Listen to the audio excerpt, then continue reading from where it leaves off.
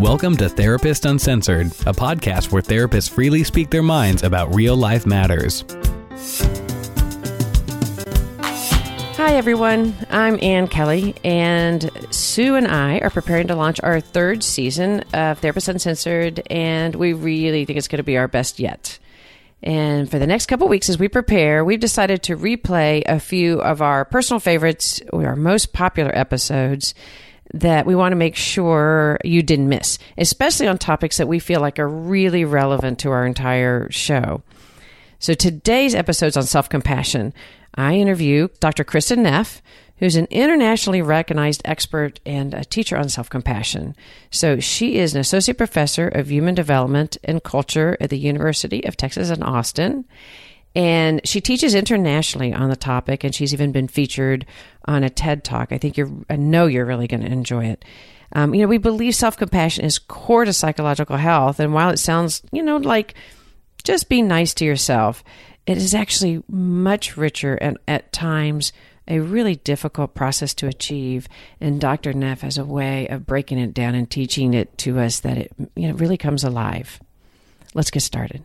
In your recent TED Talk, you described yourself as I loved it, a self-compassion evangelist. Yes, I really am.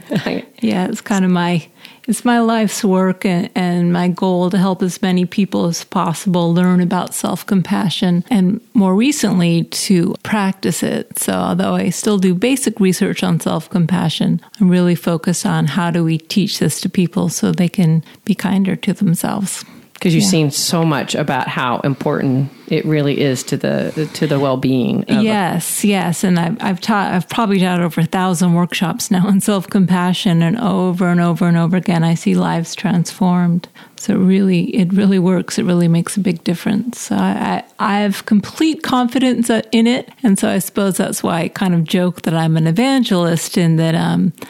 I really see my role is to help people learn about it and, at least try it out and see how it works for them. That's one reason why we were so excited to have you here, because the concepts that you talk about why it's important really fits into a lot of our beliefs at Therapist Uncensored. Yes. And but when you think about it so often, and you've mentioned this so often, when people think of the word or the concept of self-compassion, they think of it as kind of a little woo-woo or kind of self-indulgent. And it's like, just be kind to yourself. And you think, if you hear that, you should just change the way you think and be kind. There's actually deep science to it, and it's not that easy. Yeah, well, it's actually, I think it's not that it's that difficult, it's that it goes against very deep-rooted habits and patterns that we have. And I think as a culture, especially in American culture, we don't encourage self-compassion. We think there's a lot of virtues in self-criticism, and we have a lot of cultural blocks to self-compassion.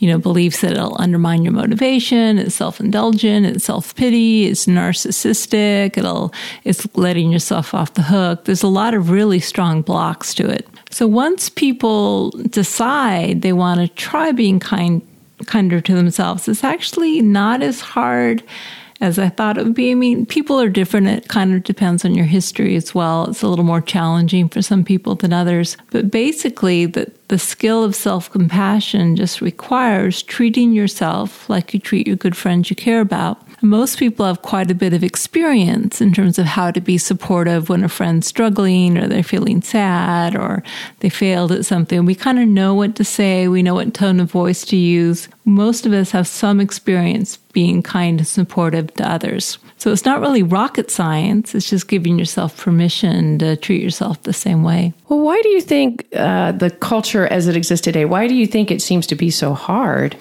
for us to be kind to ourselves? Yeah, it's a good question. But of course, we should remember that it's not that long ago we used to have the same beliefs about our children. I mean, it wasn't that long ago that people thought spare the rod, spoil the child, that our children needed to be raised with harsh discipline, otherwise they would be self-indulgent and unmotivated. So luckily things have changed with child rearing, and there's still a few people who take that approach, but most people realize the benefits of being encouraging and supportive and accepting of your child. At the same time, you try to help them reach their full potential. So we're just kind of behind the times in terms of how we relate to ourselves. And I do think being in a very competitive culture puts strain on us. I think we assume that being hard on ourselves is going to drive us forward. It's going to give us our edge. When in fact, all the research shows it's just the opposite, that if you're really hard on yourself, you actually undermine your motivation. You become afraid of failure. You get anxiety. It's really not good at all for the ability to achieve your goals. But people do misunderstand that. They also misunderstand, they think, when we say self-compassion, it just means being soft on yourself, right? Just doing whatever you want, taking it easy. Where in fact, if you care about someone, then you want them to succeed. You don't want them to fail. You don't want them to suffer. So there's a lot of motivational power in that. Sometimes compassion can also be fierce. It can say, hey, harm's being done. You need to stop that. You need to knock that off, and really drawing a firm line in the sand. Self-compassion can absolutely be fierce and protective. But the whole idea is that it's emotionally warm and supportive as opposed to cold and harsh. And it's the cold, harsh part of self-criticism that's so damaging, because we know our brains, we know the way you should know this, the way our brains work. When we're filled with shame or we're filled with feelings of unworthiness, our brains are not in the optimal state to learn. No. So we're really pulling the rug out from underneath ourselves when we beat ourselves up. Yeah. We think we're motivating ourselves, don't we? We think when we're saying, I'm going to do it, I'm going to get to the gym. God, I'm just such an idiot. Yeah. I'm such a wuss. I said I was going to go to the gym and I don't, and I'm just so lazy. And we think in that one moment, if we really kick ourselves, and a lot of people think that, just get really hard. Would you talk a little bit more about the brain science of when we're actually being really hard on ourselves and what happens? Yeah, well, one of the things we know, we release cortisol, we go into fight or flight mode, we activate the sympathetic nervous system, and, there is some benefit for it, right? So when we're in fight or flight mode, we're very alert. And get that adrenaline. And if it didn't work at all, we wouldn't do it. Right. So it does kind of get us in that alert state. Okay, I'm gonna be attacked. I really need to get this done, and maybe pay attention. But what happens is that when you're in a continual state of sympathetic arousal like that, your brain just stops working properly, right? It can't be as well integrated. You lose your ability to be flexible, to consider your options. You get locked in. You can have a very narrow focus, which ultimately isn't good for success. Again, anxiety, we know performance anxiety leads to fear of failure. We know for sure that when you're afraid of failure, you're going to be less able to try and take risks and learn from your failures. So in the long term, it just is very counterproductive. But in the short term, it kind of works, just like with a child. I mean, in the short term, when you finger wag them, when you finger wag and you shame them into doing something, it does work. Well, it feels in that immediate thing when you're shaming your child, you think, "Oh, I'm going to implement change," and you feel helpless, so you shame. That's right. And then the child has that immediate compliance. So it's seductive, isn't it? It's seductive because, and really, what self-criticism is doing is feeding the illusion of control.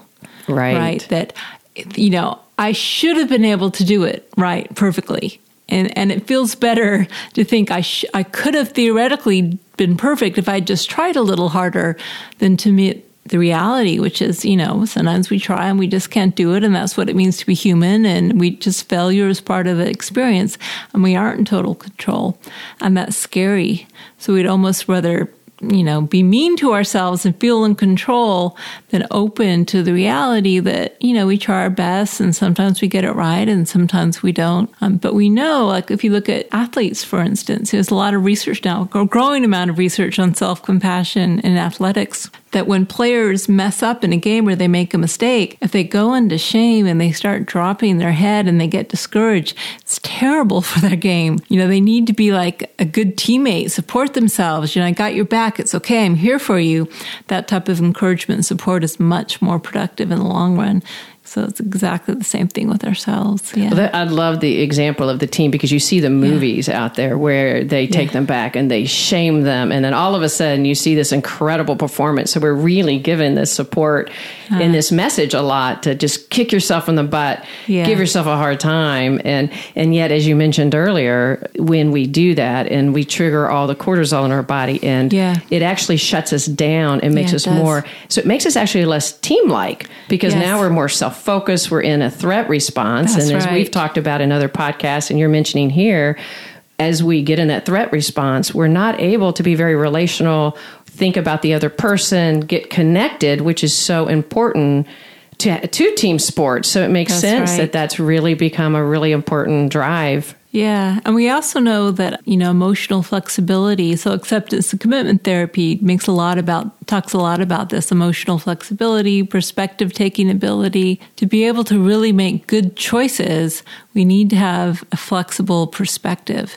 And shame and self-criticism does not give you a flexible perspective at all. It's just like this very simplistic black or white thinking. So, yeah. And you can get, it's like you mentioned earlier, you can get a habit. And once you have a habit, it is very well worn. It is. And as Dan Siegel says, those things that fire together, that they really stay together. So learning to shift it, once you learn to shift it, is really important. You mentioned earlier that with child rearing, we've kind of changed and we've spared the rod and we've grown and we've really adapted.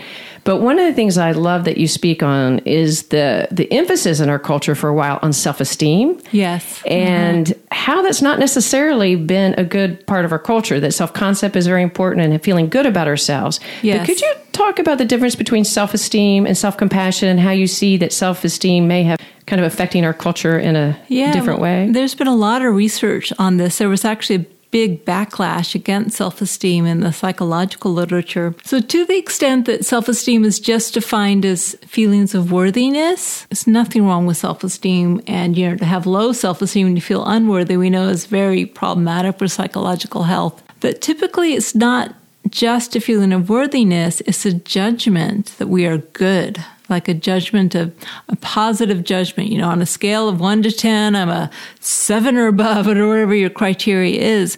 And so to the extent that self-esteem is a judgment or an evaluation of self-worth, in other words, it's not just automatic, it's contingent on being good at something or succeeding or something, that's when it becomes really problematic for a lot of reasons. One is, for most of us, to have high self-esteem, we have to feel special and above average. I mean, in our society, it is not okay to be average. It's like an insult. If you want to insult a freshman in your little psychology experiment, you can't tell them they're below average. But if you tell them they're average, they will react as if they've just gotten an F grade. Right? Oh, it just feels like, and I'm thinking about my daughter. If she gets an average, she gets an average grade, she's just dropped. Like, I got average. It's devastating. So you have this psychological pressure in the entire society for everyone to be above average, which is impossible, right? That's absolutely. So what happens is people start distorting things. They start, inflating their own performance. They start subtly trying to put other people down. And it really sets up this process of social comparison. So my worth is partially dependent on how I compare to other people's performance. And that leads to really nasty things. Like they know for sure that bullying is largely caused by the quest for high self-esteem. Kids coming into adolescence, 6th or 7th grade, they don't have a lot to base their self-worth on. So how do they get it? By picking on that weak kid, the nerdy kid, and they get a self-esteem boost in comparison. That's part of why they do it. And, a lot of problems in society are due to having to feel superior to others. Prejudice, narcissism, right? Right. Actually, there's researchers, Jean Twenge and Keith Campbell, have been studying the narcissism levels of college undergraduates for the past 25 years, and they find they're at the highest levels ever recorded. And they argue that's because of the emphasis on self-esteem by very well-meaning teachers and parents. But this constant message, you're special, you're wonderful, leads people to feel that they have to always be special and they have to always be wonderful and they have to always be number one. And that, again, leads to some pretty nasty behavior. I won't go into narcissism, but there's some good examples of the problems of narcissism in our society. Very present right now. Very present in our cultural psyche. Well, and as you said that, I mean, like what I hear you saying is also that if our self-worth, which is vital to our existence, we have to feel important. That's part of our human need. Yes, we need to be worthy, we need valuable. to be worthy. Yeah. And if our need to be worthy is now contingent on something that becomes comparison, then my worth is always based on a comparison. It sets up a model instead of it being about relationality and connection. It's about I need to be better than or I'm less than. And I think of the pressures in social media on the current culture. Completely. Like, so maybe you going to the prom and you look amazing and you love your dress and you're feeling good about yourself. And then that other girl walks in who's taller and thinner and her dress is that much nicer. And then you feel bad. So once it's comparative like that, you can really never win because there's always somebody doing it better. Always somebody doing it better. And it's not just social comparison. It's also comparison to internal standards. I mean, you might think, oh, I don't care about other people, but I have my own standards of success. The problem with that is that our self-esteem becomes contingent on success, right? So, you feel good about yourself when you get the A in the math exam, or you win that basketball game, or you make new friends and are accepted and popular. But what happens when you hit hard times, when you fail, when you make a mistake? Then your self-esteem basically goes out the window because your sense of worthiness is contingent on success. And we know for a fact that the sense of self-worth linked to self-esteem is much less stable than the sense of self-worth linked to self-compassion, right? It goes up and down based on your latest success or failure. But self-compassion, which is really being worthy because you're a flawed human being like everyone else, I mean, you can always achieve that, right? In times of success or times of failure. You are still a valuable, worthy human being just because you're human. So we know the sense of self-worth linked to self-compassion is much less contingent, much more unconditional, and we know it's much more stable over time for that reason. So, again, there's nothing wrong with self-esteem. It's how do you get it? And most people get it from pretty unhealthy sources. Self-compassion is actually a source of self-esteem.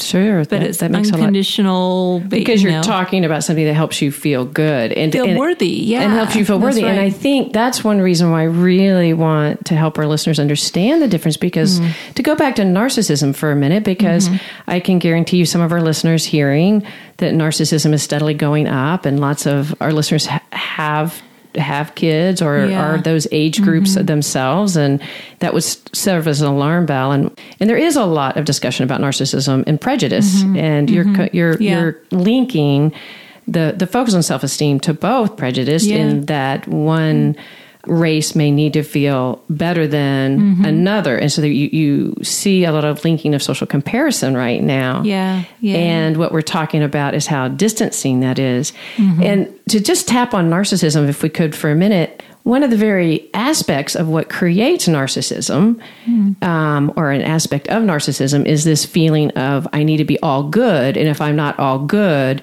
I'm all bad. And so the focus being is I need to keep being that great self, because if I'm not, then I'm my bad self. And so that sort of sets up this whole dynamic, and you've spoken about this before, of it's very hard then to take in your own deficits. Like you can't actually tolerate your own deficits. You can't see your own needs. You can't apologize. We may have seen a few examples of that in the last year related that you can't apologize, because to apologize you have to recognize a deficit, or to be grateful you have to recognize that you have some level of need. And so that's really almost impossible. And so I love how you integrate how self-compassion is so essential, because in that way you have to be aware of your own humanness and your own deficits. Could you talk about that? Well, by definition, really. So the word compassion. So come means with, passion means suffer. So compassion by definition refers to how we relate to our own suffering, you might say, our own imperfection, when we make mistakes, when we fail, when we struggle. That's really when self-compassion comes online. So we kind of have to make it an intentional practice to learn how to relate to our own emotional pain, our mistakes, our failures, or struggles in order to learn how to deal with it productively as opposed to being derailed by it. I think the very beautiful thing about self-compassion is when we learn to hold our struggles and our imperfection with kindness, a sense of connectedness, mindfulness. Those are actually the three components of self-compassion: kindness, common humanity, and mindfulness. Another term for those three components that is kind of more evocative is loving, connected presence. So when we are in a state of self-compassion, we are in a state of loving, connected presence.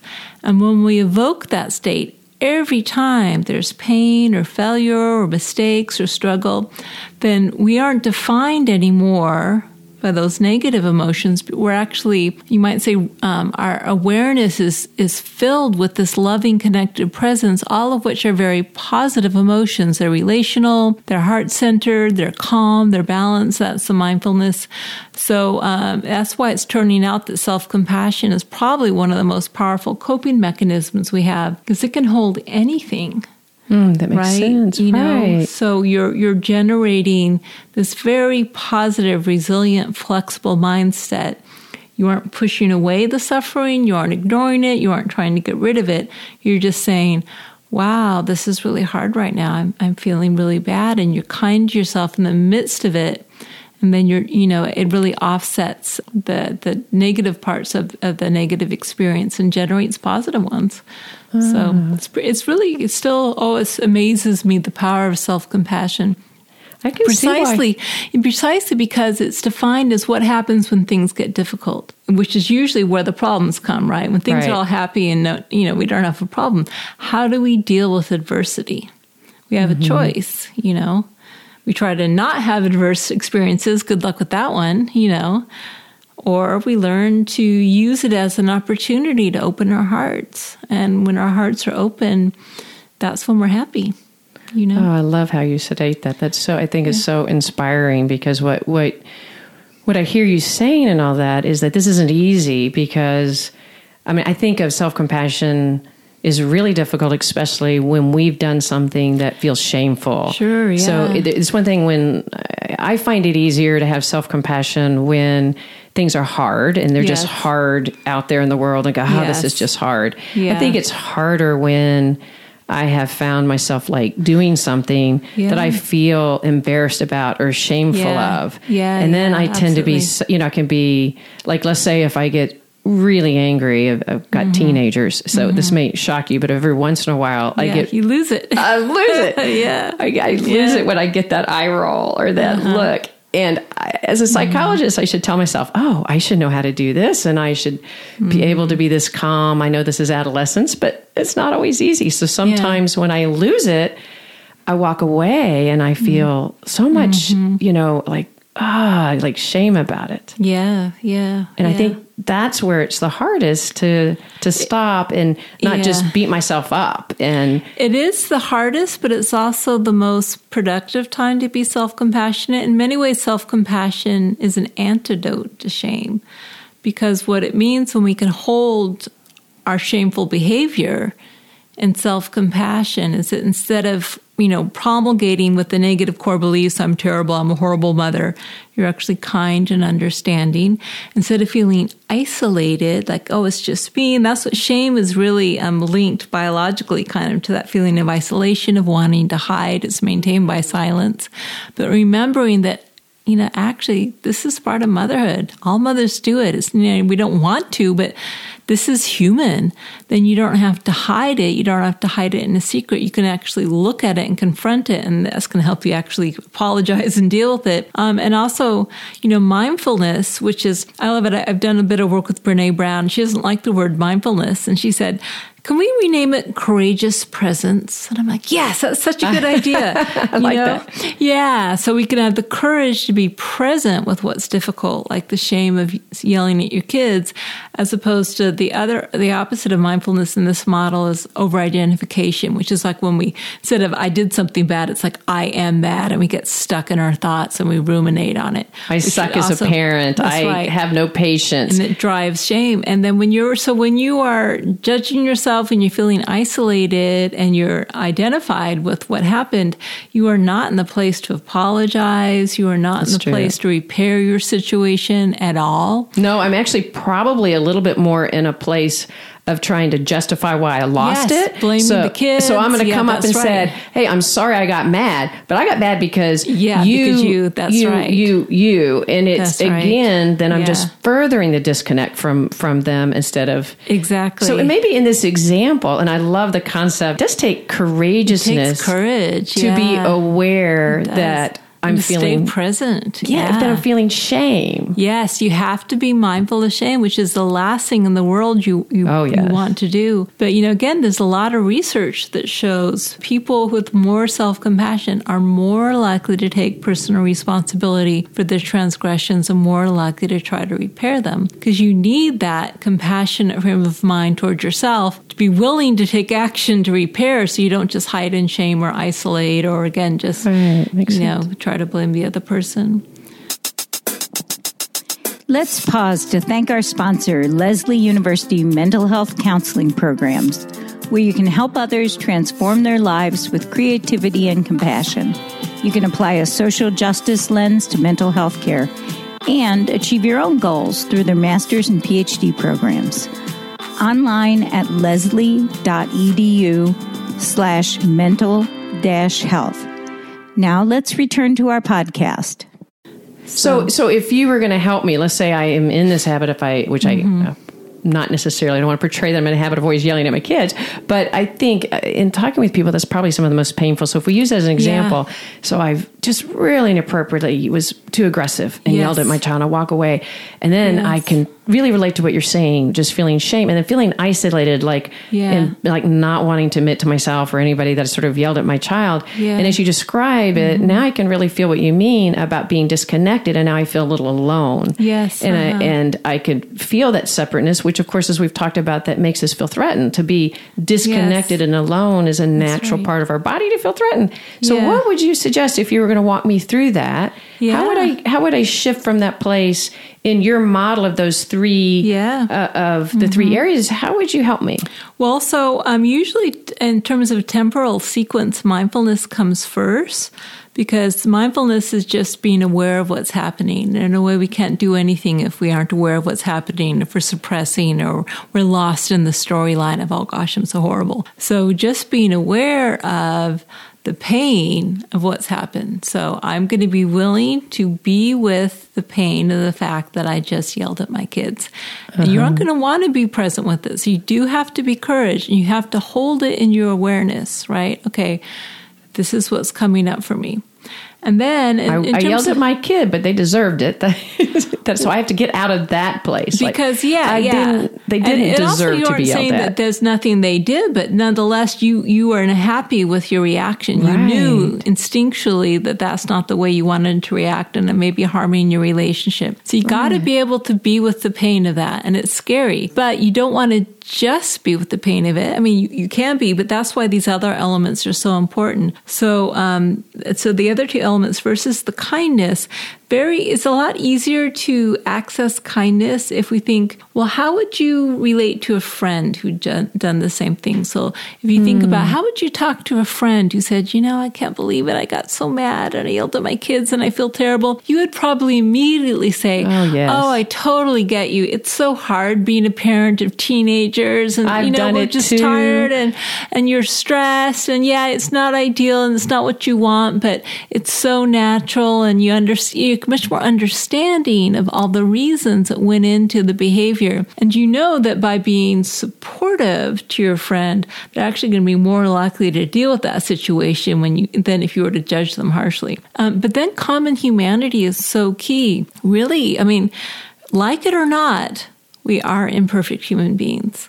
I've done a lot of work, a lot of practice. I've done a lot of self-compassion work, and I still lose it sometimes. It's not like, I've got a great quote on this. One of my favorite meditation teachers, Rob Nairn, says, the goal of practice is just to become a compassionate mess. Oh, I love that. You will never not be a mess. I mean, you may be a little less messy, but, you are a human being, which means you will make mistakes and you will get it wrong. By definition, unless you become an enlightened being, and maybe a few of us will, but probably most of us won't in this lifetime, we're going to be a mess. But we can be a compassionate mess. So what happens when we're a compassionate mess? We're fully human, but with compassion, is that means that since we don't give up our expectations of being superhuman, we can work with it, right? Right. So if I lose it, like let's say I get overly mad at a student or someone, but I'm compassionate, then I can move forward. I'm not stuck. I can say, I'm sorry. Can we talk about it? What should we do about it? How can I repair the situation? You keep the doors open so you aren't stuck in the failure or the mistake. But with shame and just beating yourself up, maybe beating yourself up will help you. Well, apologize. It's not like it doesn't work at all. But again, you aren't going to be in the optimal mind state to do your best or to know the wisest thing to do. And more often than not, you just tend to hide your head in shame and you don't even own up to the person what you've done because it's just too painful. Oh, that makes sense. And I guess if you're caught in beating yourself up, it gives you the illusion that you're doing something. Yeah. Like because you're kind of chastising yourself. That's right. And so it gives you an illusion of something, but it's all about myself. And it's not about what I hear. It's very self-focused. It's very self-focused. It's not, it doesn't do repair. So then I'm just, now I'm bad. Yeah, that's and right. I'm very self-focused. Mm-hmm. And so I love what you're saying, Chris. It really helps me. So what I would be doing is going, oh my God, like, okay. What you're saying with a common humanness is that if I'm kind to myself and I thought, okay, parenting is hard. Yeah. People yell. And I get one fear is I've just ruined the relationship with my child. So I guess I go through fears like people yell. Our relationship is fine. This is hard being a parent. It is. But the more you're able to turn toward it and talk about it with your child, including saying, I'm so sorry. And then you can even talk about, the pressures and what happened for you. And so your child will start to understand what went on for you. You'll probably end up strengthening the relationship rather than harming it if you can really openly and honestly talk about what happened. And again, it doesn't mean you justify the bad behavior.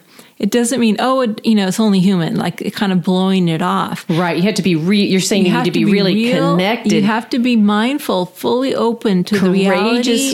You have to be courageously present with holding, wow, I feel so bad.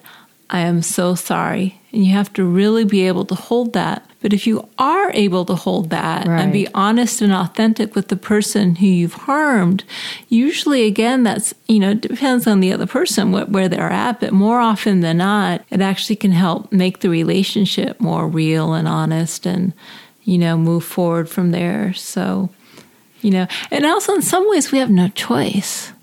It's not like we have the option of being perfect.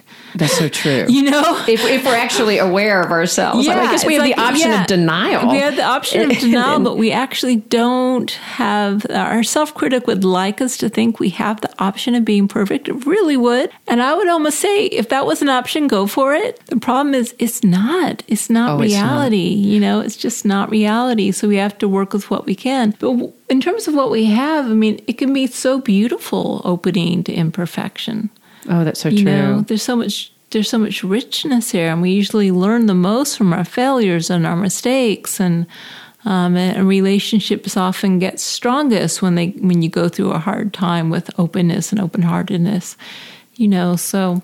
Well, and the relation, like what you're saying, the relationship so deeply improves. If I think about the relationship with my daughter, if I really slowed down to feel myself instead of rush, and like what you're saying is if I've taken the time to step away and get connected to myself and my own humanness and then I go back, then I can really repair the relationship and actually could end up even stronger and feeling more and of course helping our child be more resilient because the world isn't perfect. And if I'm perfect, perfect. It's going to be pretty tough out there when they get up. Yeah, and also in terms of modeling, right? Right. So if we are very self-critical in front of our children, even if we don't criticize them, even if we have it together enough not to be harshly, to use the rod with our children, if we self-criticize a lot in front of our children, they're going to get the message that this is the best way to be. So if we can model self-compassion and model, wow, I feel really badly. It is human. It happens. What can I do to help to repair the situation? That's actually what we want to be modeling. We don't want to be modeling, I'm so stupid. I was so mean. I'm so worthless. That's not going to help anyone. No, and I guess we need to be modeling that. And as you mentioned, helping our kids step out of this concept of good, bad. Yes. And help them learn to have their own self-compassion. Do you have any suggestions what you would say to help kids learn self-compassion, what a parent would do to help them? Yeah, well, like I said, I really do think modeling is the most powerful way that when a situation comes up, which it will, a failure or making a mistake or some struggle, really modeling mindfulness, being able to be aware of it, kindness, kind language toward oneself, being understanding, and again, common humanity, just this principle that this is part of what it means to be human. It's not something to be feared. It's not something to be judged. We're all just kind of human beings doing the best we can, and can we make the most of it instead of trying to hide from that reality? And I think when kids see that model, that's when they learn it the most deeply.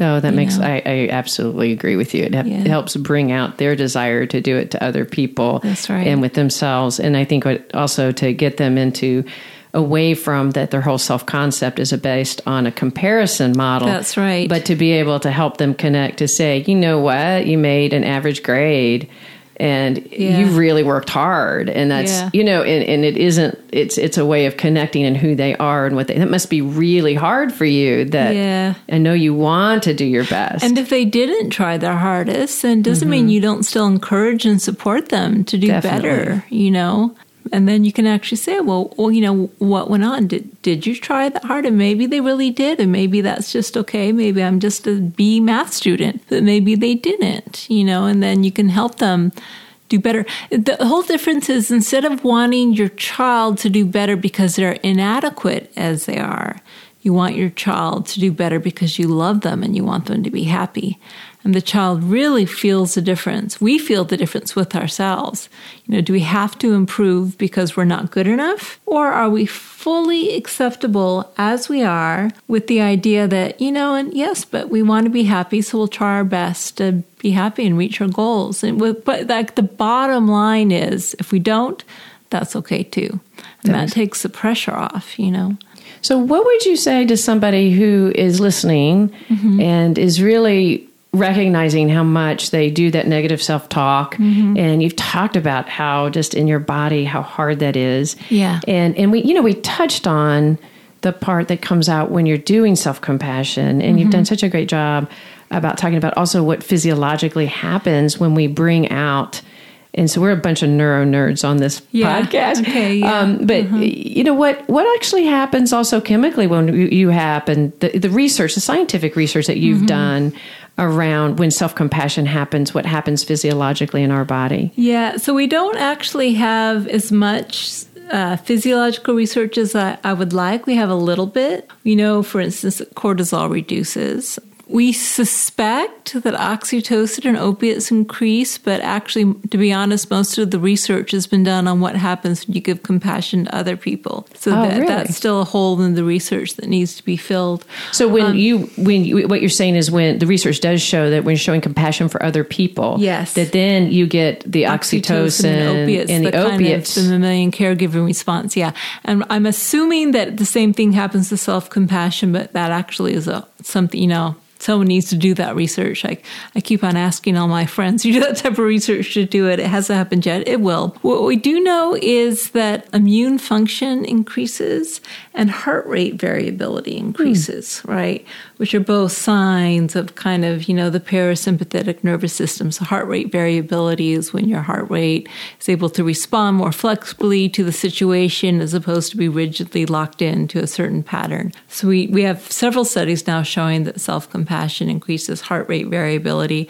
And several studies showing, like, if you put people in a very stressful situation and you measure their immune function response, the self-compassion helps enhance immune function.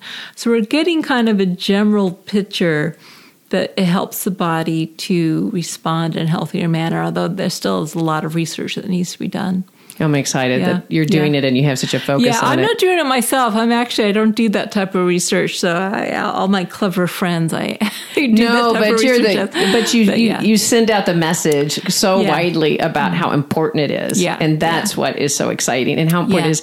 And just the fact that if the body itself experiences compassion, that it really activates that part of our body. Yes. That, like you're saying, that really parasympathetic, it just allows it to relax and to function more effectively. And there's some research like showing that people who are more self-compassionate habitually have less physiological symptoms, right? They get fewer headaches, stomach complaints, just things like that. And that's kind of based on self-report, but we're starting to get a sense that it is good physiologically for you.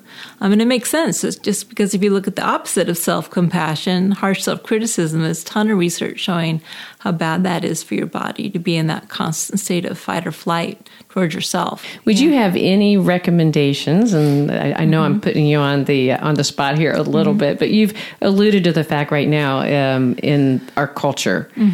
We have, I guess we could all know that we have a high threat happening everywhere right now with relationships, with prejudice, with some racial tensions, with some experience of feeling dominated.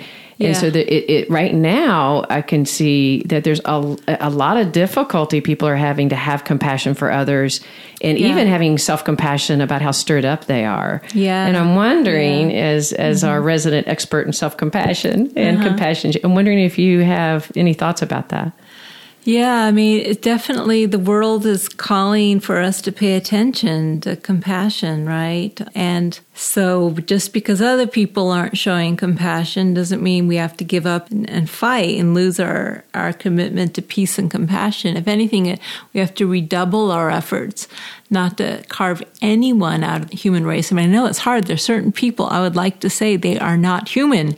I understand. But of course, they are human, and if we really go down that route, and if we start being like the people that we're unhappy with, which is judgmental, and some people are better than others, and, some people are first, other people are second, then we're just going to be, kind of reinventing the problem, so to speak.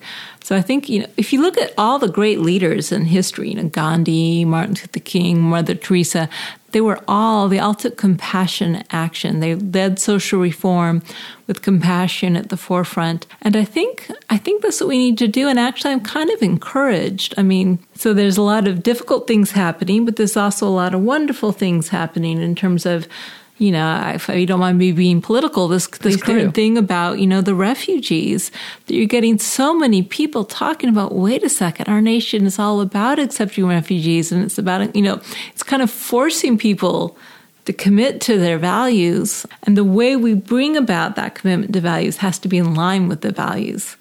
Right. So that means we have to be able to accept that different people have points of view and yet our compassion needs to be fierce. We need to draw the line in the sand and say that's not okay, but we can't cut anyone out of our hearts, right? So, because if we do that, then we get really politicized and then have warring factions. That's not going to help either.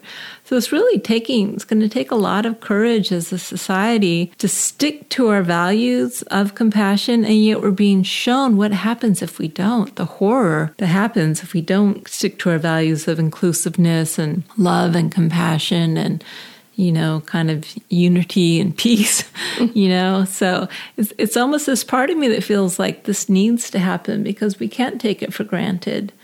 We have to be consciously aware that these are values that we need to always be working toward, and we can't just forget about them and assume they're going to be followed because they won't be. Oh, that's so true. It would be, and I think that is not that any of us would want to have what's happening in our country happening, but it has awoken. It's waking us up. It's waking us up to not just being self-focused and what's what's in my own esteem, what makes me feel good. Yeah. And if we get lost in that, we can get lost in our culture. And I love what you're saying, because there's this, we can have the thought of self-compassion means we're supposed to just get over it and be okay. And if we take it as we're just supposed to be kind to everybody. Yeah. And that isn't what you're saying. You're saying it's fiercely getting in touch. Fierce. Yeah. So we do, I think, I know I've had to practice a lot of self-compassion. So we do need self-compassion because there's pain. I mean, there's just pain and fear. There's pain and there's fear and just seeing your society turn upside down, that's hard. So we need to be, but remember, self-compassion is not just like softness and kindness, tenderness, that's part of it, but it's also supporting and protecting. And so sometimes the metaphor that may be useful, it's like we got to be our own allies, our own wingman, we got to have our own backs. And it can be like an active, supporting, protecting role. If you have your own back, that means you also protect yourself against anyone who's going to try to harm you or other people.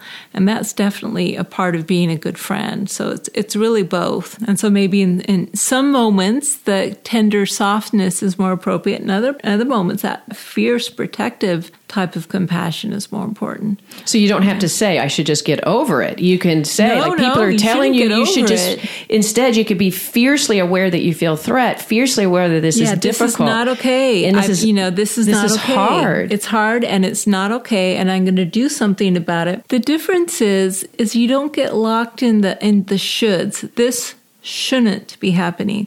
We get locked into shoulds and right and wrong, and this person's right and this person's wrong. Then you lose the human element. You get back into the judgment and the distancing rather than right. This is what we're seeing now. This is part of our very long history of humanity. This is part of what it means to be human too. That makes sense. It's not just something new. The things that we're having, they're boiling it, but this is part of our existence. That's right. And then as human beings, we have to acknowledge that this side of being human is also present. And so we need to stand up, absolutely, but we need to do so in a way that doesn't cut anyone out of this human race. And one of the ways to do that is to not, I hear what you're saying, and I love it, it's not about focusing on what everybody else, because when we feel so angry, it's just like we're talking about the child, when you feel so angry, it's really much more easy to disconnect and get into our shoulds and pointing, and there's so much energy of that. Yeah. And what you're saying is by using the self-compassion, you're going more first inside,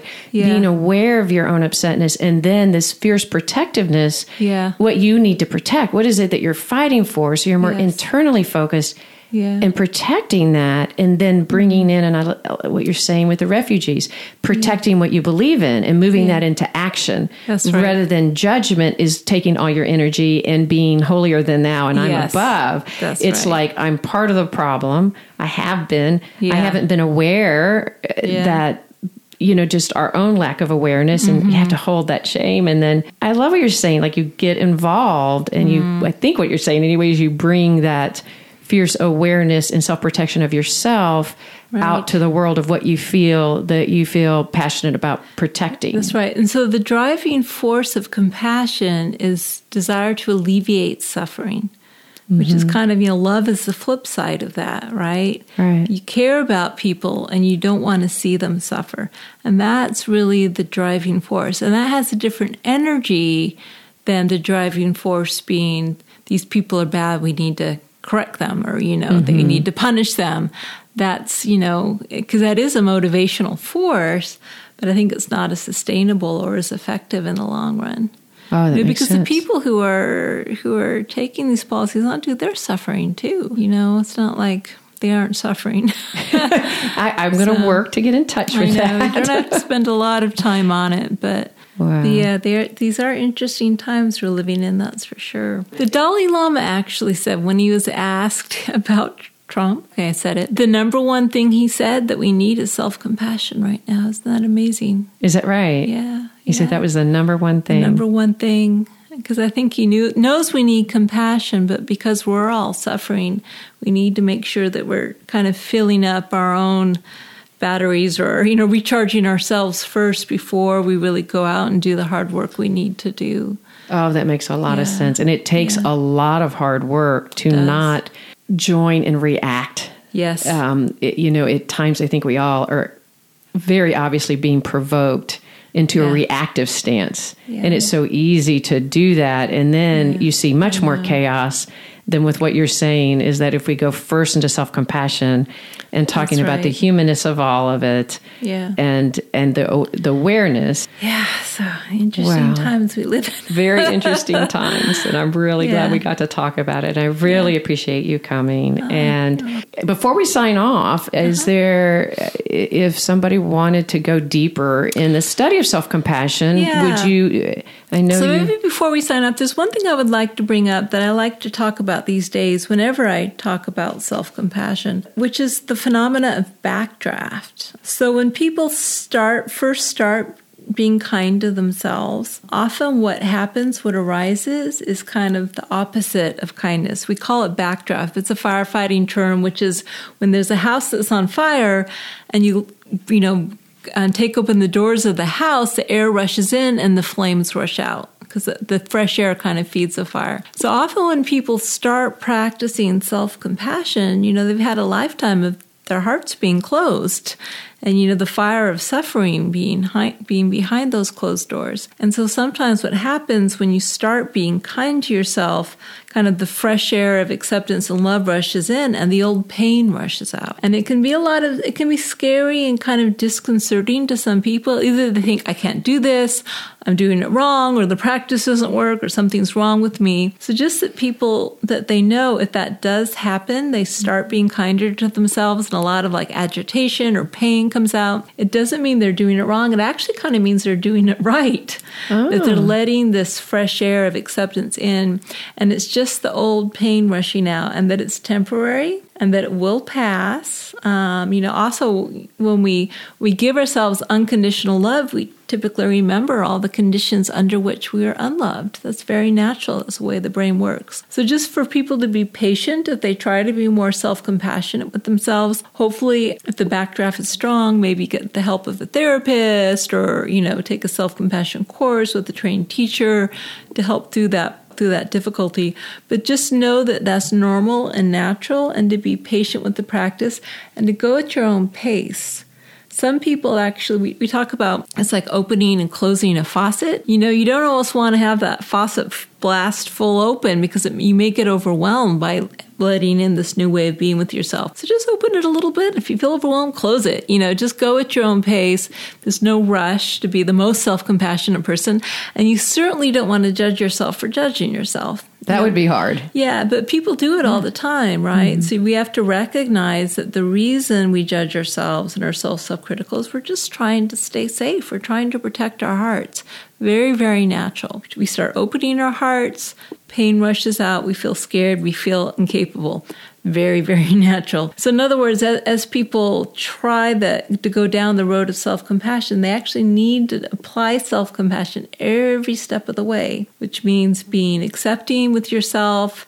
If it's hard at first, if you go slowly, not overwhelming yourself. It's really just an orientation of gentleness and support as you actually start this radical new way of being. And there are a lot of resources. My website, I try to make it a free website, a free resource. I have a lot of things on there. You can take courses, online courses. You can take a mindful self-compassion course. A lot of therapists these days are very aware of self-compassion. So, I really believe that it's the best thing we can possibly do for ourselves and for others. I really agree. And on your website, you also have a self-compassion quiz to try to help where you guide on there. Yeah, you can take your own, just test your own levels. Just to test your own levels. Yeah. And you do some workshops that are on there. And I've done a workshop, and that's how I became aware. And I loved it. I felt like when I first went I was like, I know all about self-compassion, but I was really interested. And I went and I learned so much because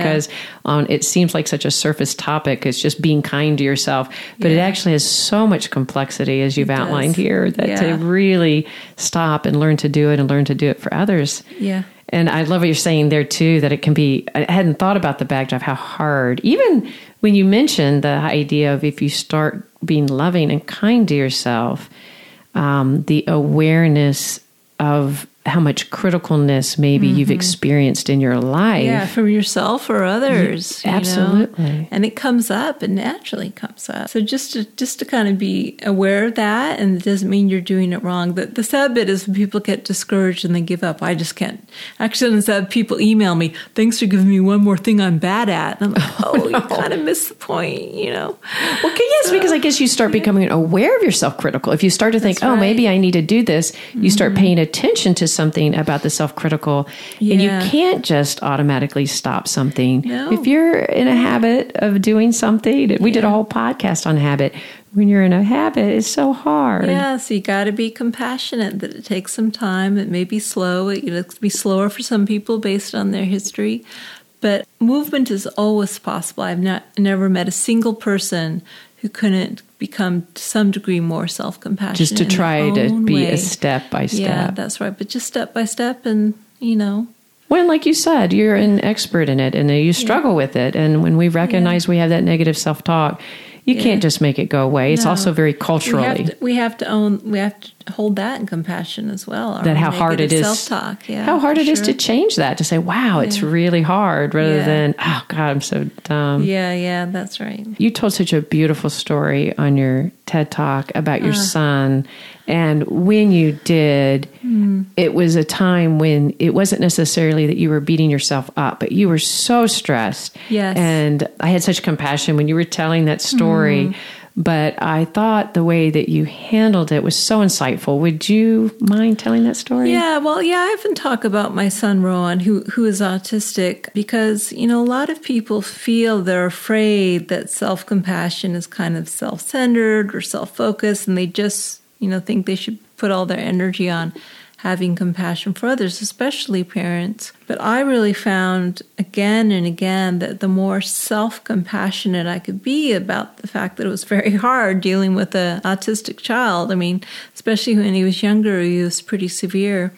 Time and time again, I found that the more compassionate I could be with myself, the better parent I could be with Rowan. So, sometimes he would just throw these horrific tantrums out of nowhere, out of the blue, just screaming and flailing. And he was about 5 years old. So people would look because they would say, what's wrong with that kid? Right. What's wrong with that mother? That kid's too old to be tantruming like that. Like it, yes. He looks like he should be normal. And what I would find is when I had those natural reactions of getting stressed and agitated and irritated, his tantrums would ramp up, right? Because, we have this, as human beings, we all kind of have this empathetic resonance. We pick up on the emotions of others. So when I got agitated at myself or with him, he would ramp up.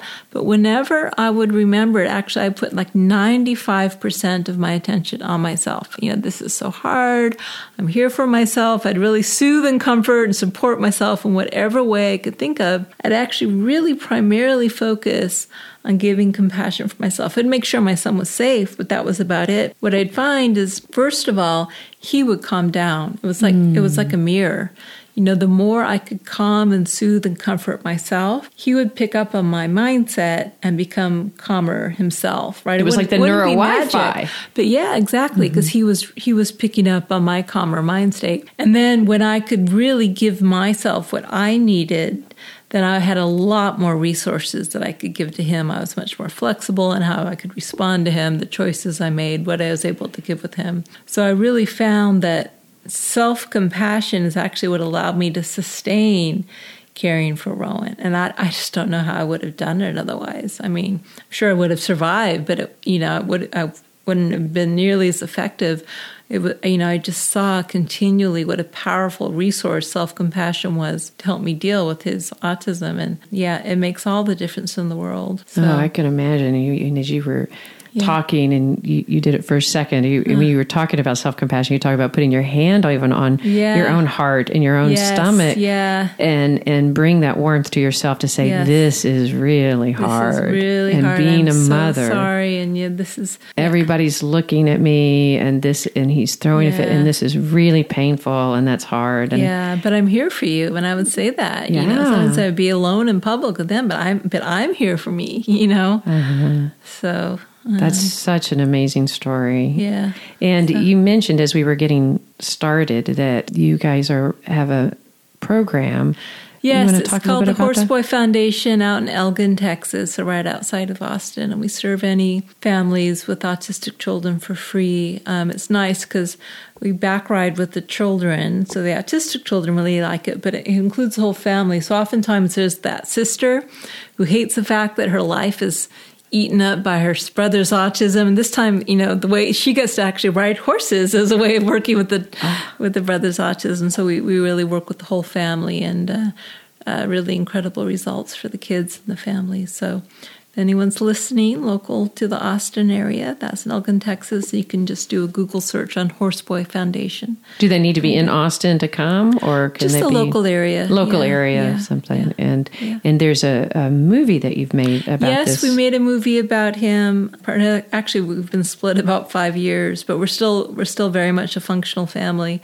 But it was called The Horseboy, and we took our son to Mongolia and rode from shaman to shaman on horseback. It was a crazy idea. It wasn't my idea, but it worked, believe it or not. So, yeah, you can get that on Amazon Prime, I think, called The Horseboy. You can see self-compassion in action.